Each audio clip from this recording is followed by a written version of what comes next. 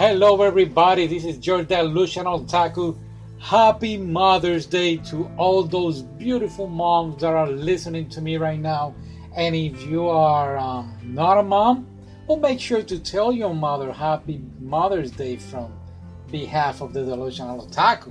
Now, what a best way to celebrate this wonderful day than talking about anime and moms of anime. Yeah! Now I have a list here of just a few of them that I would like to mention. The first one will be Hannah from Wolf Children, great mother, right? All by herself.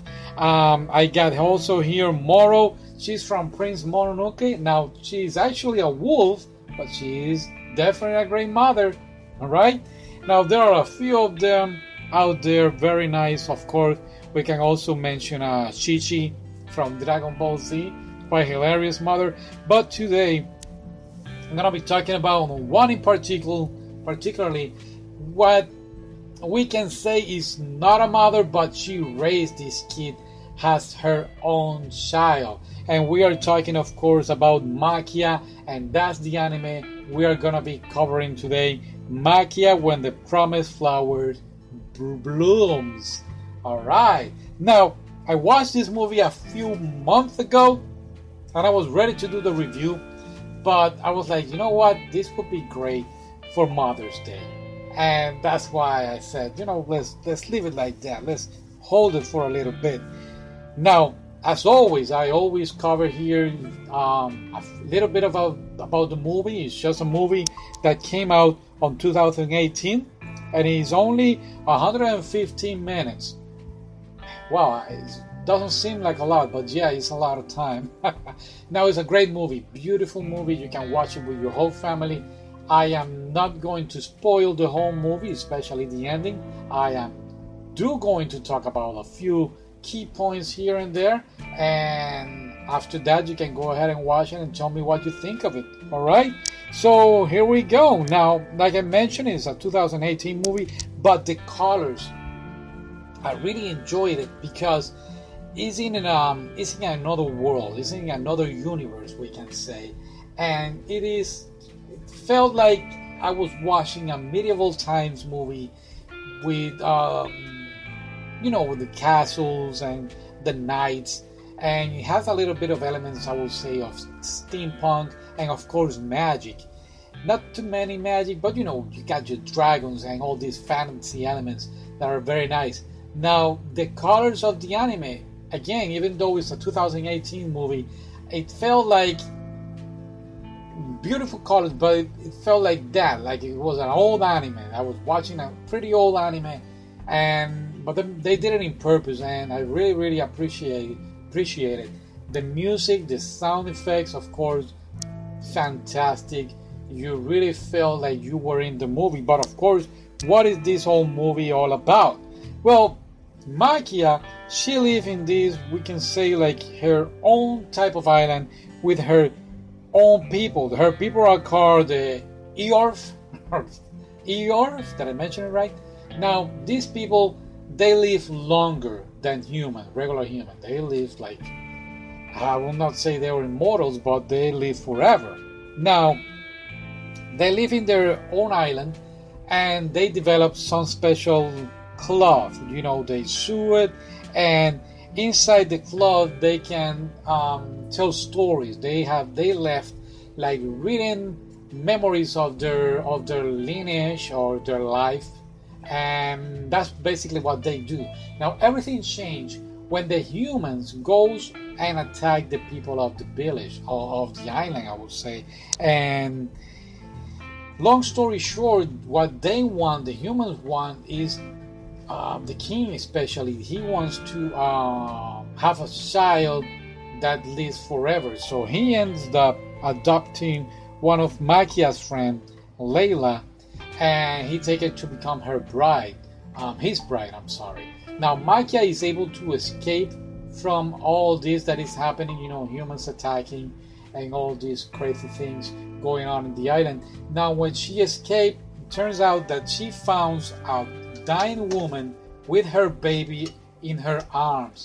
Now, of course, when Maquia sees this, she feels like oh, I can take care of this baby. You know, the baby's over there crying, and the baby grabs Makia with his little hands, and he grabs Makia's fingers. By the way, she looks like a probably 13, 14-year-old girl, and she really felt it. You know, she's going to keep this baby, and she's going to raise him like she is the best she can do to be a mother.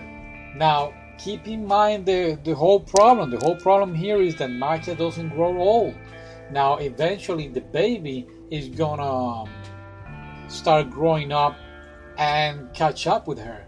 Makes sense, right? Yeah. Now, this baby, she decides to name him Ariel. Is a boy, and this is what everything becomes. Again, it's a beautiful film, but at the same time, it has all these elements like, I would call it like, oh, what I will do in that situation. I remember when I was watching it, one of the characters that was with Makia even told her, hey, leave the baby there. Don't worry about it. You're sure it's a child, and you're going to be raising another kid, so it's going to be impossible. But she definitely do a great job raising up Ariel by herself. And what is going to happen? Well, the problem is that Ariel starts growing up and Makia continues to be the same person, the same young lady. So she decided to move from town to town with her son by herself, you know. Even though she has some friends, she decided to be alone with her son. And, you know, years passed, and we continue to have inside the story, the Orf people are trying to take vengeance about what the king did to their people years ago. Now, Makia is trying to stay away from all of this. She's trying to, like I said, raise up Ariel the best way that she can. Now, it's very interesting to see when Ariel actually becomes a teenager. So they are about the same age. Now they have to say that she's not her mother, but in fact she is his sister. So they're saying, oh, we're siblings now. But one of the things that I really enjoyed about the movie is that, and I don't know if the writer or the director, they did it in purpose, they leave some key things for you to analyze by yourself. Now, there is a moment in the movie that I really felt like Ariel was falling in love with Makia. I don't know if you perceive it, if you see the movie. I don't know if you feel the same. That's my point of view. But later in the movie, we see that he was just trying to protect her. So it was, some things were a little confusing. Another thing that got me confused is when Ariel, again, he's no longer a teenager. I believe he's almost on his 18s or maybe on early 20s. He decided to join the military, you know, the King's Guard, I will say. And we realize that he's doing it for protect his mother, for protect Ariel. In fact, there is another scene that he told her that, he doesn't say it, but he wants to now Makia to become his daughter. He can say, hey, come live with me, and I will say that you are my daughter. And, you know, it's just, it's easy to understand how frustrating could be for Ariel. He and Makia, they depart from each other, and it's a little sad. You know, it's a beautiful love story between a mother and a son, and sometimes, you know, children, they decided to go follow their own path, follow their own dreams, or live their own life, and they forget about their parents, or they leave just their parents by themselves, and they, you know, people are like that. They just want to live their life, and this is what happens to Ariel. And it's almost at the very end of the movie that I guess he really understands how much she has done for him, and he wasn't able to appreciate it the way that he really wanted at the end of the movie that we get to see it.